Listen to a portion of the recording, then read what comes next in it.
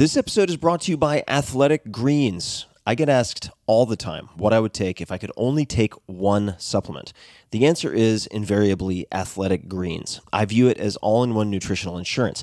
I recommended it, in fact, in the 4-Hour Body. This is more than 10 years ago, and I did not get paid to do so. With approximately 75 vitamins, minerals, and whole food-sourced ingredients, you'd be very hard-pressed to find a more nutrient-dense and comprehensive formula on the market. It has multivitamins, multi-mineral greens complex, probiotics and prebiotics for gut health, an immunity formula, digestive enzymes, adaptogens, and much more. I usually take it once or twice a day just to make sure I've covered my bases if I missed anything I'm not aware of. Of course, I focus on nutrient-dense meals to begin with. That's the basis. But Athletic Greens makes it easy to get a lot of nutrition when whole foods aren't readily available. From travel packets, I always have them in my bag when I'm zipping around. Right now, Athletic Greens is giving my audience a special offer on top of their all-in-one formula, which is a free vitamin D supplement and 5 free travel packs with your first subscription purchase. Many of us are deficient in vitamin D. I've found that true for myself, which is usually produced in our bodies from sun exposure. So, adding a vitamin D supplement to your daily routine is a great option for additional immune support. Support your immunity, gut health, and energy by visiting athleticgreens.com/TFS. You'll receive up to a year's supply of vitamin D and 5 free travel packs with your subscription. Again, that's athleticgreens.com/TFS, as in Tim Ferriss Show. athleticgreens.com/TFS. The comfort of your favorite seat is now your comfy car selling command center, thanks to Carvana. It doesn't get any better than this. Your favorite seat's the best spot in the house. Make it even better by entering your license plate or VIN and getting a real offer in minutes. There really is no place like home. And speaking of home, Carvana will pick up your car from yours after you finalize your offer. Visit Carvana.com or download the app and sell your car from your comfy place. Guten Tag, ladies and gentlemen. This is Tim Ferriss, and welcome to another episode of The Tim Ferriss Show. Let's start off with a little munch, a little snack for your brain. And these are proverbs. So the first is from Japanese, and it is Sarumo kikara ochiru. All right, Sarumo, that means monkey also.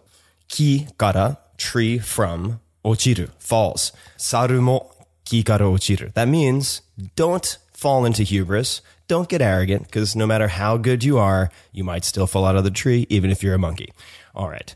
The second is from German, and we'll see if the Japanesey messes it up, because when I speak Japanese, it tends to actually lead me to mix up my R's and my L's. And that's not being racist. Don't hit the big red racist button. Chill out. It's because they have da di do de do. They have this sound that doesn't differentiate between the la and the ra. It's actually more of a combination of R, L, and D. Da, di, do, de, do. Right? Those are the syllables in their syllabary. So, moving to the German, this one means in English, I'll give that first, during hardship, the devil eats flies. So the English equivalent might be beggars can't be choosers, or desperate times call for desperate measures, which is very appropriate to this episode. And this one is, in der Not frisst der Teufel fliegen. All right? In der Not, which is during hardship, frisst, eat, which is actually, it's fressen instead of essen, which is kind of interesting. But frisst der Teufel, that's the devil, fliegen, flies. All right? So during hardship, the devil eat flies. The devil eat flies, he say. No, speak of the English. Okay, moving on. Sorry, I've had a lot of caffeine. I'm feeling frisky. This episode is featuring guest Joe DeSena. Joe DeSena is a maniac. He is a crazy man. He's also the CEO and co-founder of Spartan Race. But prior to that, because Spartan Race, perhaps as you know, has been attempted, perhaps completed, by 1 million plus people in 12 plus countries around the world. It's a huge business, a massive success, a phenomenon. Prior to that, he did things like run the Iditarod, which is the world's most famous dog sledding race, by foot. Why? Because perhaps he's a masochist. I don't know what drives someone to do such a thing. But we explore why he might do that. He's done things like the Vermont 100, the Badwater Ultramarathon. He's completed many other races that would kill most mortal men, like the Lake Placid Ironman, and he did all 3 of those in 1 week, by the way. The predecessor to Spartan Race was called the Death Race, because in effect it was designed to kill people. And in his spare time, prior to, I think, that epoch in his life, he was a derivatives and equities trader on Wall Street, but he came from very humble beginnings. And I find that Joe is very tactical. He's very astute. He has very pragmatic philosophies of life that you can apply. And I found his stories fascinating. We really tried to dig deep, or I tried to dig deep. I hope you enjoy it. Two last things. Number one, for all the show notes, links, including to his book, which is a new book, Spartan Up. I encourage you to check it out. Go to 4hourworkweek.com/podcast. All right, 4hourworkweek.com/podcast. You can find links to all sorts of episodes with other folks as well, and all the show notes. Last, please check out the Tim Ferriss Book Club. This podcast is something I love. It's a project of passion, but it needs to be self-sustaining. Every month, I highlight a book that is underappreciated and is underexposed, really, that has had a huge impact on my life. So there are 4 or 5 of them up at the moment. If you go to 4hourworkweek.com/books, all right, I'll give you a second to write it down. 4hourworkweek.com/books. You can check these things out. They are my teachers. Hopefully they can be your teachers. You can click through and they'll take you to Amazon and blah, blah, blah, blah, blah. So without further ado, Joe DeSena, here he is. Thank you for listening. Optimal minimal. At this altitude, I can run flat out for a half mile before my hands start shaking. Can I ask you a personal question? Now would seem an appropriate time. What if I did the opposite? I'm a cybernetic organism, living tissue over a metal endoskeleton.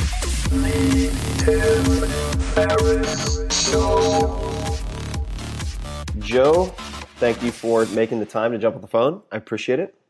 Thanks for having me. And quite the story that you have. Now, you were introduced to me by Josh, I believe it was, over at Summit Series. And of course, you seem to be in all places at once. And what would be great as a starting point is to just give a little bit of background on who you are for those people who may not be immediately familiar with you. Yeah. So just background on me and where I came from? Yeah, exactly. So I grew up in Queens, New York. If you've ever seen the movie Goodfellas, I literally grew up right in the center of that. We lived right near Kennedy Airport, and it was a crazy life. My dad was a super aggressive entrepreneur. You had to be back in those days. He had a greenhouse. He had a trucking business. He was in air freight. He had a disco. I mean, you name it, he had it. And around the mid-'80s, started to have some real trouble just because he was overextended. Mm-hmm. And parents got divorced. Mom moved to Ithaca, New York, to get us out of that insanity of, it was basically just a big organized crime area where we were. It was probably organized crime capital of the world. And thank God she did. But I had my dad's DNA regarding work ethic. My mother completely made a left turn and got into health and wellness in a big way, traveling to India, becoming a yogi, vegan, into teaching meditation, and complete opposite of where we had come from, where, the first 10, 12 years of my life, and really influenced my sister and I to focus on that stuff. Although back then it was not mainstream, it was not normal to be into that. Maybe if you were in California, but certainly not where we were from. So she was shunned and battling a pretty big tide of non-believers that were focused on, certainly were, in Queens, focused on sausages and hot dogs and, and not everything except what she was into. Mm-hmm. And so I had these 2 different lives. If I went to go visit my dad back in Queens, we were out all night at Chinese restaurants or Italian restaurants and getting to stay up late as kids. And if I went back with my mom, it was a very strict focus on health and wellness. Mm-hmm. And then he lost everything, and it was like the best thing that ever happened to me, because I had all those creature comforts and amenities being around a successful entrepreneur that all of a sudden vanished. Mm-hmm. She couldn't pay the mortgage, she couldn't pay the heat bills, we were losing the house up in Ithaca, and it just, a switch went off that, hey, if I want those things again, I got to work. And so I started a business. The neighbor of my dad was, unbeknownst to me at that time, was the head of the Bonanno organized crime family. And he said, hey, I know you're going through some trouble. Why don't you clean my pool? And so I started cleaning his swimming pool. And before you know it, I had every organized crime figures as a customer in the, not in the tri-state area, but certainly Brooklyn, Queens, Long Island, even Staten Island. and it became a pretty big business. Now, my mom was in Ithaca, so she was pushing to get away from that and get into education. And so I ended up applying to Cornell, which I had no business going to. I wasn't smart enough. I didn't have good enough grades. I didn't do that well in SAT scores because I had this pool business that I wanted to build. And I applied, and they denied my application, and that only made me more interested in getting in. And I found out that you can go to many colleges extramurally, which means you could take up to 3 classes or 9 credits and be non-matriculated. So you're not getting credits for anything until you get accepted somewhere. Right. Most kids were taking 15 credits, so I figured, well, I'll do 9 credits, and I'll just prove myself, and then they'll have to let me in. So I did my 9 credits. I studied my butt off and did really well and reapplied, and they didn't want to set a precedent and show that there's a backdoor way into an Ivy League school, so they denied me again, which only made me more furious. And so I did it again. And I was on my 4th try, 4 semesters in. They almost broke me. This is like Rudy. It's like the movie Rudy. It's just like the movie Rudy. And I had this pool business was growing and growing, and so now I'm starting to make some really good money. It had turned into a construction company, and so for the summers I was going down to New York, and I'm thinking at that point, 4 semesters in, they're not accepting me. There's no way to win here. I'm just going to go to New York and run my business. And who needs college? And my mom says to me, I know some people at Cornell. She hadn't said a word. I would have never expected her to have a connection. The kind of people that had connections with the people back in New York, like my dad. Right. And it turns out she's teaching a woman yoga that is head of admissions at one of the schools at Cornell. She sets up a meeting, and the woman sits down with me and says, all right, well, I'm in the School of Human Ecology. Cornell has many, many schools, many, many focuses, and one of the schools within Cornell was human ecology, and they had a textiles department, which studied the business of textiles, clothing. And so she says to me, I know your mother. She told me you've been trying. You're 4 semesters in here, haven't been accepted. I've got this department. It's like 90 women and 1 man. Would you be I was very interested in that. That would be perfect for me. Do you have any interest in clothing? I love clothing. And they accepted me. And so that Professor Anita Racine had changed my life. And she accepted me into this program. And if I had to do it again, I would study it again because I could watch any movie anywhere and tell you when that movie takes place based on women's hemlines. I'm an expert in clothing now. And so it was awesome. It was an awesome experience. I broke out of multi-generation of people not going to school, got into an Ivy League school, and it literally changed my life.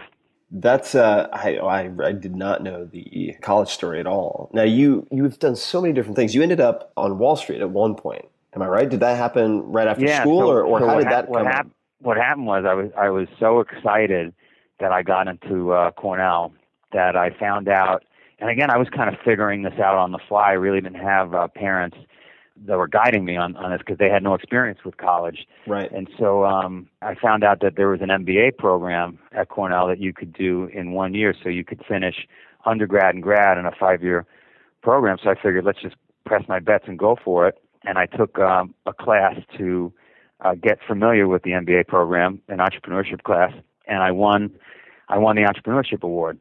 So during that class, I met a bunch of judges who were very successful people that had graduated Cornell, gone on their own, and one of those judges took a real liking to me. I didn't make the MBA program; they didn't accept me, and I went back to Queens to run that swimming pool and construction business, which was doing very, very well at that point because I was able to apply all the things I was learning at Cornell to my business. So I go back and I'm running the business, and that judge stays in touch with me, and he calls me literally first of the month every month and says, when are you going to get out of the pool business? You got to go to New York City. And I was in Queens, and I said, I'm doing really well. I met this great girl.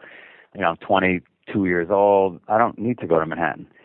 And every month he drove me crazy. And one day he says, all right, if you're not going to listen to me, and now I'm probably 2 years out of Cornell, and he sees that he's losing the battle. And he says, if you're not going to listen to me, I want you to buy this stock. And I had never bought a stock before. And he tells me to buy the stock of Syntex, which was a drug company. Now, this is an older guy that's been trading and managing money for years, and he'd been watching this stock for 25 years. And he says, I want you to buy the stock. It's $14 a share. It's a drug company, and he's an old-time tape reader. And I'm thinking, I don't want to. I've been working so hard. I'm not going to invest in a stock. I mean, I remember the '87 crash. I'm not. This guy's crazy. And I go to one of my customers' house that day that owed me quite a bit of money for finishing a big construction job. He owed me $140,000, give or take. And he's towel drying his hair as I ring the bell to pick up my check. And I said, hey, he was a pharmacist. And I said, listen, buddy of mine's telling me to buy this stock. It's in your industry. It's called Syntex. And he had these towels around his hair. He said, I can't believe you're asking me. He goes, I was just in the shower, and I'm thinking of buying some today. And so you're like, first pay your damn bills, and then we can talk about what you're buying. But yes. So he sits me down, this customer of mine, and he says, here's the deal. He goes, you're single. You're making quite a bit of money now, running this business. If you're ever going to take chances in life, now's the time to do it because you don't have a family. And he convinces me, he calls his broker, because I don't have a broker, I don't know how to do this, and he convinces me to take the entire check, the $140,000, and buy this stock, right? And I go from not wanting to invest, and everybody's crazy, to within an hour later, I'm investing the entire check in this stock. And the next day, the company gets taken over. And there was no funny business. It was just these guys, these were old timers that I guess read the tape well. And I made $100,000. And I said, I'm going to Wall Street. This is unbelievable. This is crazy. So I spend the next 2 years trying to get a job on Wall Street because really I'm a pool and construction guy from Queens. I have a textile degree. I have no business getting a job on Wall Street. I'm already making at that point, really good money. And so any job I'm even lucky to get would maybe pay me $30,000 a year. And I'm so lucky that I was guided by this guy out of Cornell because he guides me to the institutional side of the business. And I ended up getting this job where they trained me in the whole industry. I worked in research. I worked in investment banking. I worked on the floor of the New York Stock Exchange. And literally I spent 2 years just bouncing from department to department, learning the entire business. And as I was there, the company got sold to ING for $600 million. And so I thought to myself, again, because I lack intelligence sometimes, I said, you know what, I could start my own investment bank firm. I know everything about swimming pools. Why don't I start an investment bank? So everybody told me at the firm, you're crazy. What institution is possibly going to do business with a pool guy?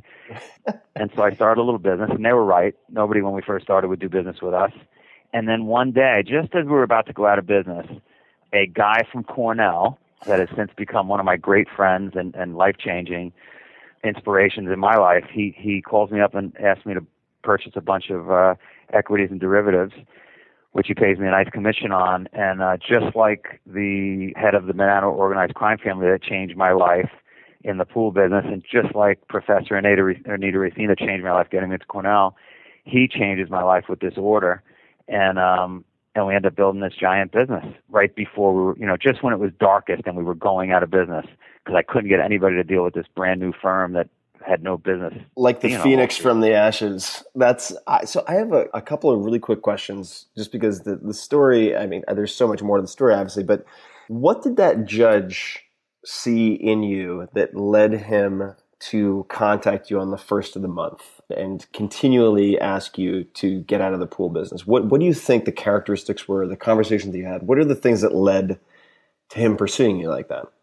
Well, I think I'm sure you see the same things as you make investments or you're hiring people or partnering with people, and that there's very few people on a percentage basis that have that fire in their belly. It's not necessarily specific knowledge because I'm not that smart of a guy. But I have an enormous fire in my belly from the time my eyes open to the time I collapse on a bed every day to just get stuff done. Mm-hmm. It's not always the smartest way I attack things, but I'm just relentless. And I think that's rare. Yeah. I think it's rare. And I think he saw that, and it would have, because I look for that, and I'm sure you look for that. And I think he thought, wow, this would be a waste to have this guy stuck in Queens. Now you don't know it. I don't know it at the time that would be a waste. I'm feeling like I'm killing it. And he sees much bigger opportunity for me. And, my dad later thanked him because, again, all these people just changed my life. But I don't think it's by accident and by chance those things happened. I think I just put myself out there like you probably do or anybody that's had some luck in life, you kind of make your own luck. You don't Definitely. say no to anything, right? You take every meeting, you listen to every phone call, and stuff just happens for you. The entrepreneurship award that you won, what did you do to win that award? Was it a project? Was it based on the track record with the pool business? What caught the attention of these judges who then gave you that award? So it's funny. It wasn't when asking the Professor Ben Daniel. I'll never forget his name because it was pretty big for a guy that couldn't even get accepted to the school to win the award. It was really the fire in my belly that they saw when I stood in front of the class and made my pitch. It wasn't the idea. Well, just out of curiosity, what was the idea? Do you remember? Yeah, so back then, and probably still in existence today, Champion sweatshirts were the rage. They would take silk lettering and put, Cornell University on the Champion sweatshirt. And I believe back then they were selling them for about $50. And I thought to myself, it's kind of ridiculous that they're taking a Champion sweatshirt made in the U.S., shipping it to some old women to sew the letters on. They're selling them for $50. First of all, I think I could make a better sweatshirt. I think I could import them because remember I was studying textiles at this point, and there were problems with the sweatshirt. They used to blow out around the waist, and they used to blow out around the sleeves. And if I could incorporate some Lycra into the waist and the sleeves, sew the letters on myself, I could probably produce a better product for less money. So it wasn't like some earth-shattering technology or anything. It was just a very basic business. But the pitch, right, I think, was they saw that here was a guy that was relentless, right, and inspired because there were better ideas. It's just that's what got them. Got it. So speaking of relentless, I want to come back to the investment world, obviously, and we'll get there, I'm sure. But just what time is this? What year when the company was saved by this particular order for derivatives and equities and whatnot? Where was that relative to the birth of the death race, which I'm sure we'll get to? But sort of how many years prior was... So death race, let's say, was 2004. The day I got that order, when we were on the brink of literally closing the doors, I would say was 1998. Okay, got it. And so what was the path from the doors are reopened, Wall Street's looking a little more attractive, from there to death race and obviously Spartan race? But how did you end up making that transition or that discovery? So what happened was the pool and construction business got me in incredible physical shape because I worked 20-hour days physically. Right. And when I went to Wall Street, that changed. I had weekends free. I didn't know what to do with myself. You sat on a desk all day. I had never done that before. And I started to gain some weight, and I just didn't feel as healthy as I had always felt. And so I was looking for some exercise or something, and I stumbled upon a guy in the stairwell of my building that I lived in Manhattan who was on the cover of Men's Health and just was the epitome of, this guy was ripped. And I met him in the stairwell, and I just was inquiring, and I wanted to work out, and he said, jump in the stairs with me every day, and we started doing stairs together. The first day I could do 5 flights and then 10 flights, and he started to get me motivated by telling me about these things called adventure races. And so he hooked me. He got me to go do a small 3-hour adventure race in Texas, and I was hooked. I was outside. I felt alive again, and I said, man, what's the next level? I got to do something bigger. And he said, well, you could do a 24-hour race, but you got to really sign me up. I got to do it. And whatever I did, I had to find the next level, whatever give me the craziest race in the world. And we said, well, you could die. There's this one, the Iditarod in Alaska. They do it in the middle of the winter, and it's by foot, and it's 30 below, but you got to sign me up. I got to do it.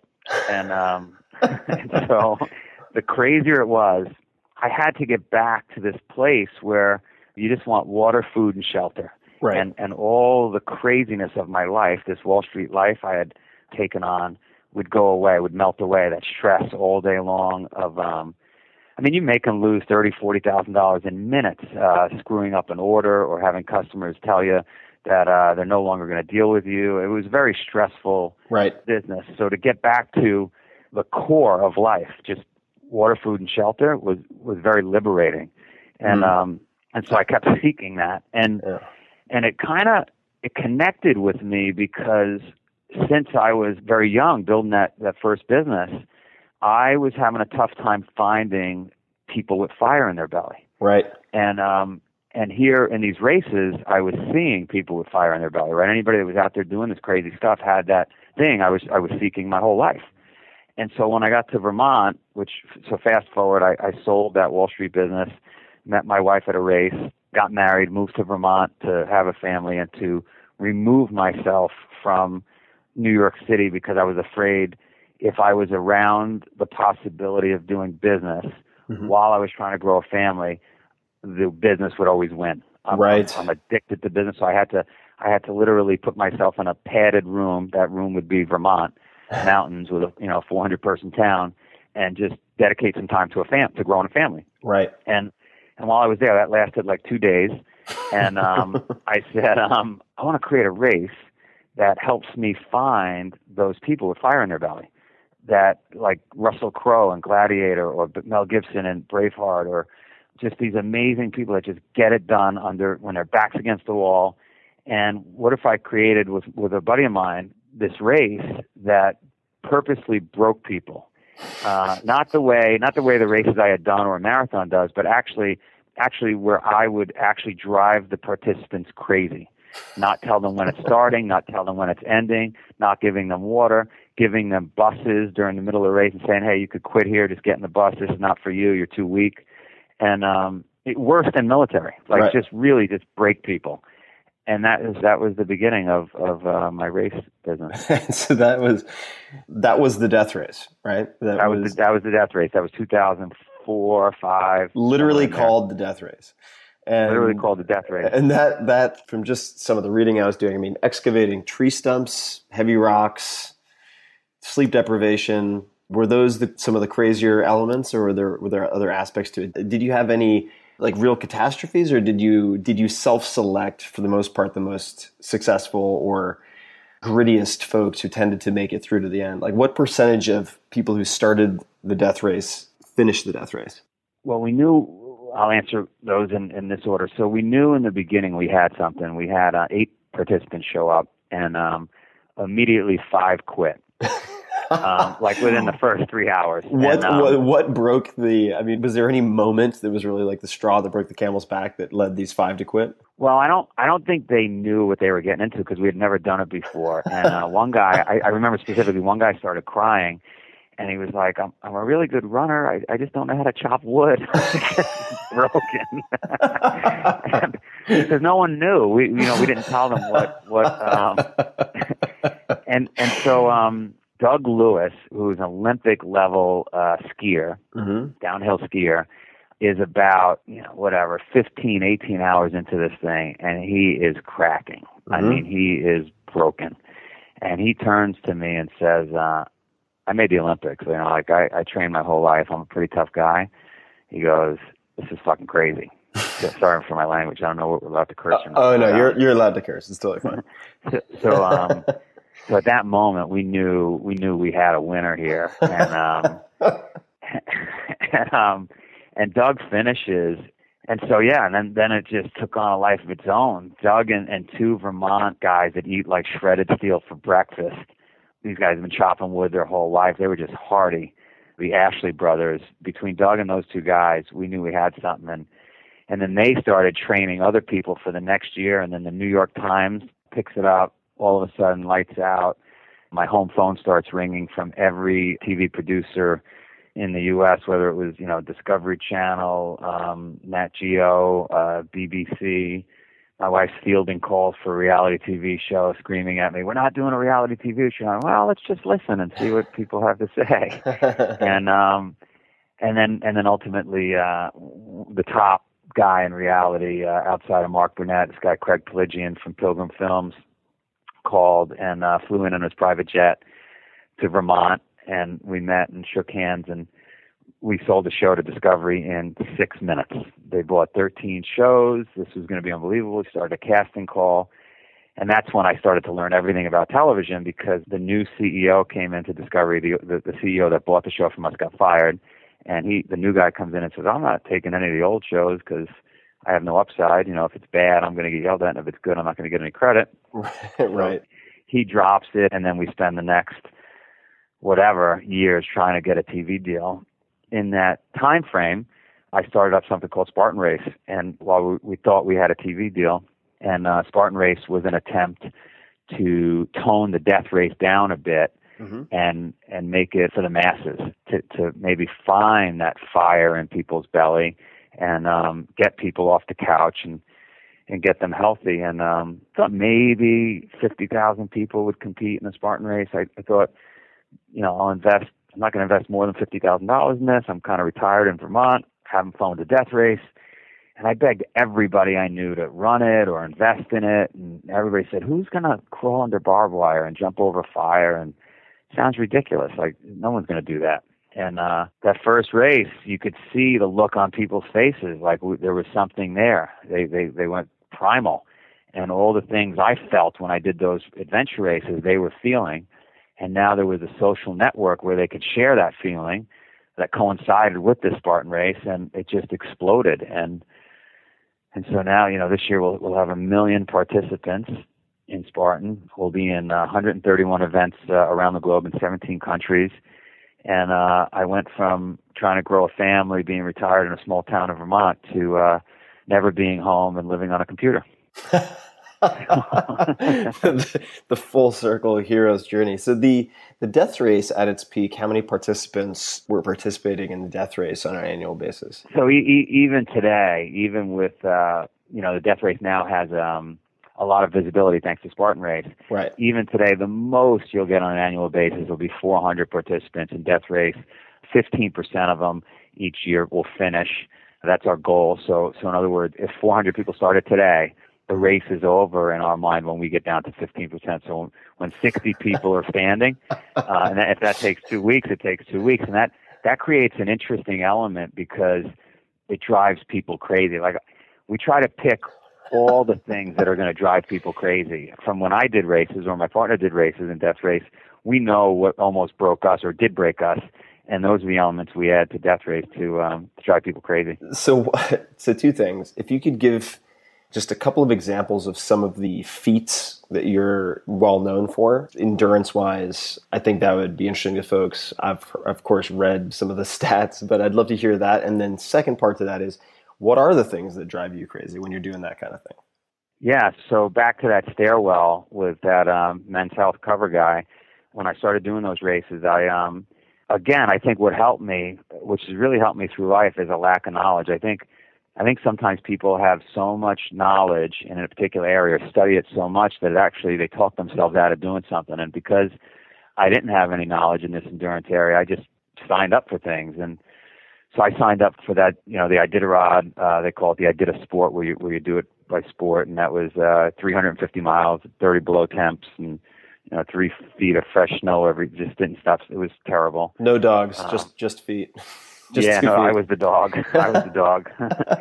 This race called the Yucatac. Well, an easier way to explain it is if anybody knows the Eco Challenge, Eco Challenge had a bunch of competitor races that all had different names, whether it was the Discovery World Championship or the Raid, and they were all over the globe. And so I ran around the world for a bunch of years just doing every race possible. I would just leave my office on Wall Street and go disappear in the woods or the snow somewhere and just kill myself. There were such intense races that when the race was over, I would sleep 24 to 30 hours straight, just literally collapse. And you wake up and you don't even know what day it is. And you get addicted to it. Like you get such a proud, exhilarating feeling from pushing yourself that hard that then you want to do it again. You did the Badwater Ultra along with 2 other races in the same week, didn't you? Am I making that up? Well, that was a mistake. What had happened was I got into this thing where I was doing all these races, and so anybody would come out of the woodwork and say, "Hey, Joe, let's do this," or "Hey, Joe, let's do that." And my standard response was, "Yeah, let's do it," because that was an easy way for me to commit. To I wasn't gonna turn down a challenge. And so one friend had said, "Hey, let's do the Badwater," and yeah, whatever, let's do it. And so sign me up. Another guy said, "Hey, let's do the Lake Placid Ironman." I said, "Yeah, no problem, let's do it." And then somebody else said, "Hey, let's do Vermont 100." And that was like 6 or 8 months before these events. Right. Well, just because of the way I am, I'm kind of a scatterbrain. About 3 or 4 weeks before these things, my assistant says, "Hey, you realize these are all in the same week?" And I said, "No, I did not realize that." And so I said, "No, you know what? Let's try to do it, and maybe we'll get some press." And so I figured, all right, I'll train hard for it. I didn't have much time, and did a ton of Bikram yoga, a ton of running in the 3-4 weeks leading up to it. I mean, a lot. And again, I'm not you're the stuff I read about you and your thoughts, you're very methodical in your training. I was more of a throw everything against the wall. The more training there is, it has to be better. Right. And I definitely pushed the limits and went and did the Vermont 100. And then a few days after the finish, made my way out to Badwater, which is the Now 100 lowest is elevation. 100 kilometers, 100 miles. What is 100 miles. Okay. Yeah, 100 miles through the hills in Vermont. Finished in under 24 hours, which is your goal when you're running 100. Finished that. Flew out to Vegas. Drove however far the distance is. I remember. I forget to the lowest elevation in the U.S. is Badwater. Yep. Ran to the top of not to the top, but to the finish line of Mount Whitney, and then jumped on a private plane. My wife said the only way she was going to let me do it was if I hit a wedding that week. So I had to get to a wedding, which was the worst part, you can't tell her, of the whole damn week because my feet wouldn't fit in the shoes. She wanted to dance. And then from the wedding, made it to Lake Placid and did great in the swim in Lake Placid, did great in the bike. And when I got on the run, I thought, I'm going to kill it. I already ran 235 miles this week. And my legs just gave out about mile 5. I was in so much pain. And I never drink and I never take any aspirin or anything. And I'm in so much pain, I'm looking around for like an aspirin or an Advil. I'm asking spectators. And I got somebody to give me a few aspirin, and I ran a few more miles, and the pain wasn't going away. And I saw a couple of kids with backpacks full of beer. And I never drank, and so I was like, can I have a few beers? And I literally got drunk and finished that. And they filmed it. The Ironman folks filmed that. But that's how I got through the run. And I stopped at mile 20 for 2 burgers. I ate 2. I was so hungry. And so I was drunk and full when I came across the finish line of the Ironman. So just to put this in perspective, I mean, obviously that's insane on so many levels, but to put this in perspective for people listening, the Badwater Ultramarathon describes itself as the world's toughest foot race. I know a number of guys who have run this. It's 135 miles. It starts, like you said, below sea level and then goes up to more than 8,000 feet of elevation. And it usually, I guess it takes place in July. It was hot. Crazy hot. In the shade, very commonly 120 degrees. So there it was 131 degrees. My shirt melted and my sneakers melted. It was terrible. So there are people who will have support vans following them with basically coffins full of ice to revive them in case they collapse. So we don't have too much time. We'll probably have to do a round 2 with this at some point. But let me ask a couple of sort of rapid fire questions, and then I'd love to hear what you're up to and obviously tell people about the book. What do people consider you world class at? And ideally, things that are coachable or learnable skills. I'd be curious to know what other people consider you world class at. Well, I'm definitely not a world-class athlete. I'm not fast. I was never a good athlete. I would say I'm just relentless. I just don't give up. I'm persistent as hell. And when I get on something, it's like a pit bull. I just don't let up. And it's definitely a sickness because I'm so focused on that thing. It's like I have blinders on like a horse would in a race. I just don't see anything else. I just got to get this done. And so if the race was like forever, yeah, I would do really well. If it just kept going until the last person was standing, I would do well. But if it's if it's speed or athleticism, I'm not your guy. Right. When you're hiring people, how many employees do you have for Spartan? So we've got about 40, 45-ish in Boston, and then about the same number overseas in a bunch of different countries, and then with every race we have, we bring in 500 volunteers, which kind of act like employees for the weekend. So it's not a giant operation on a daily basis, but every week we have almost 2.5 events, and so then 1,000 people come in for those events. For the full-time hires, what do you or your people look for? What are the criteria, at least for the first, like the early hires, the first, say, 5 to 10 people? What were you looking for in those people? Well, I'm definitely no expert, and they're much smarter MBAs on how to approach this in a methodical fashion. But for me, since I'm 10, 11 years old, it's really the passion, the fire in the belly that I'm looking for. And it was always, and it's going to sound terrible to Americans, but it was always the Eastern Europeans or like a third world country person, guy or girl, that just outworked anybody else, including myself. Right. And so I'm always looking, and that's what intrigued me so much. And that's really what the book is about, is how do I, first of all, why do they outdo us? Mm-hmm. And how do you not lose that edge if you're that kind of person?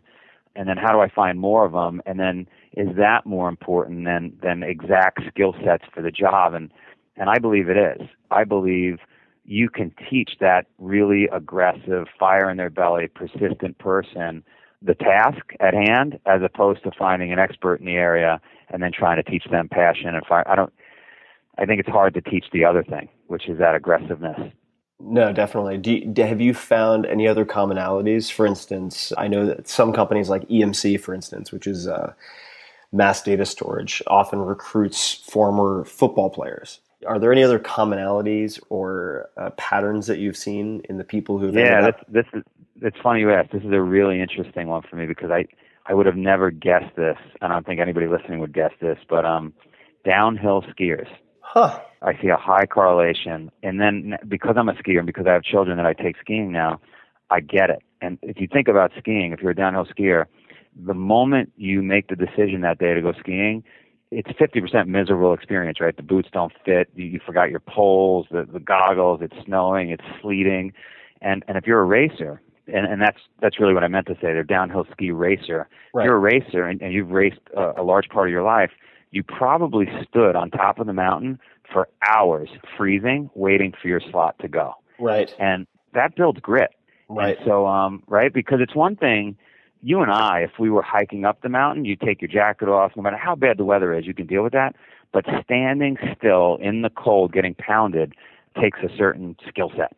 Mm-hmm. In uncomfortable boots, right, in uncomfortable weather and gear. So that's what I found. Excellent. Yeah, that's very interesting you should say that, because I've only recently gotten to know a couple of really highly competitive downhill skiers, and it makes perfect sense. Now that I know them a bit, that does make perfect sense. Are there any books, for instance, besides your own, which I want people to check out, that you've returned to again and again or suggested to other people that's had a large influence on your life or how you look at life? Yeah, I would say loved Atlas Shrugged. Mm-hmm. Read it often. I love Shogun. Yeah, great stuff. Shogun is puts everything in a proper frame of reference for me. I mean, what that guy's going through, it's puts your day in perspective. And then, funny enough, I love The 1 Minute Manager. That little book really helped me in business.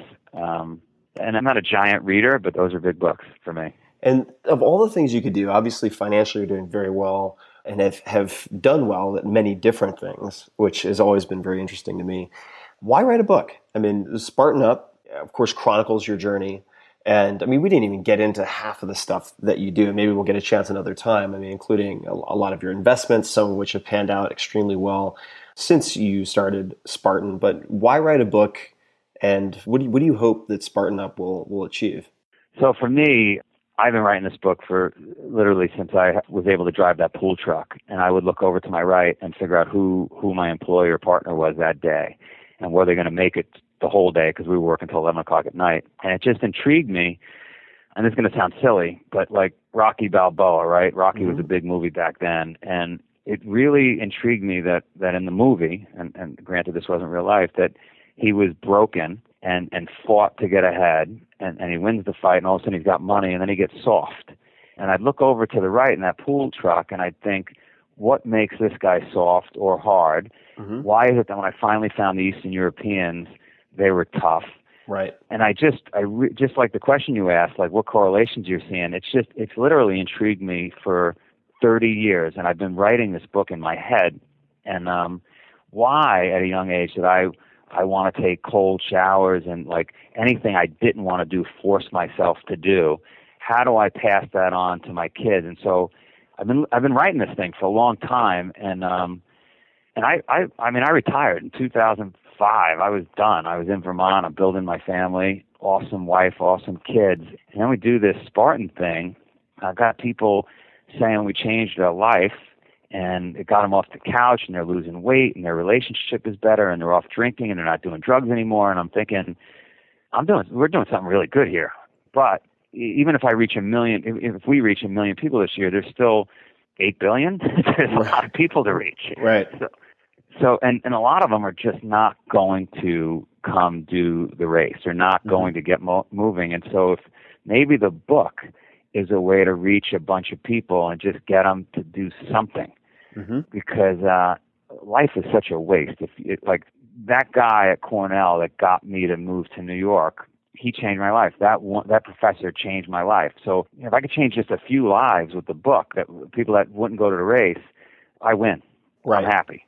Right? What else are you going to do in life? You can't just make money and worry about it. You got to do some good things while you're here. And life is fast. It's going to be over soon. And so that was the impetus for this thing.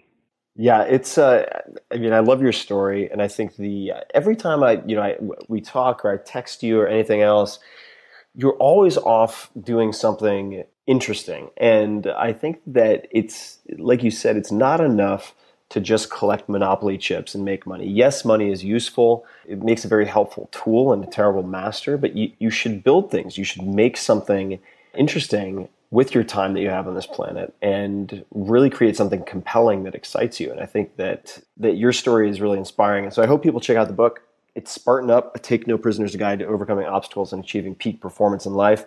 We will have to have part 2 to this, I think, at some point. But where's the best place for people to learn more about what you're up to and perhaps Spartan itself? We have a website, is SpartanUpTheBook.com or just Spartan.com. I'll tell you about the races, but SpartanUpTheBook.com will get them to the book. And I'm excited. Today actually got launched today, the book. So love to get feedback from people and see what they think. Yeah, I'd love to hear what people think as well. So I'll have them check it out. I'll put that in the show notes. And Joe, I'll let you get back to the life and times. And I know you're at another person's office at the moment, so I'll let you get back to all the various adventures, and we will talk very soon. But thank you for taking the time. Thanks for having me. A huge honor being interviewed by you. Oh, my pleasure. Obviously, a lot of respect for what you've done, and I'm sure what you will continue to do. So, to be continued. And until next time, thanks very much. Thanks. Bye.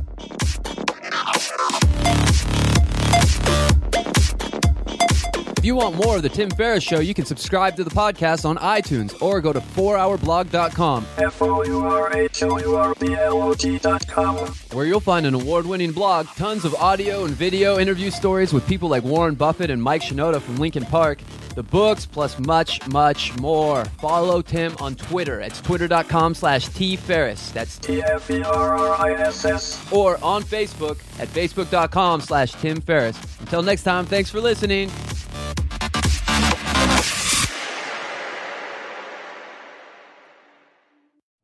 You know how to book flights and hotels. All you're missing is a tool to plan the travel experiences you'll have once you arrive. That's why you need Viator. Book guided tours, activities, excursions, and more in one place to make your trip truly unforgettable. Viator has over 300,000 travel experiences to choose from. Everything from simple tours to extreme adventures and all the niche, interesting stuff in between. So you can plan something that everyone you're traveling with will enjoy. Real traveler reviews give the inside scoop from people who've already been on the experiences you're considering. So you can plan with confidence. Free cancellation helps you plan for the unexpected. And 24/7 customer support means you can travel worry-free. Download the Viator app now and use code Viator10 for 10% off your first booking in the app. Find travel experiences for you. Do more with Viator.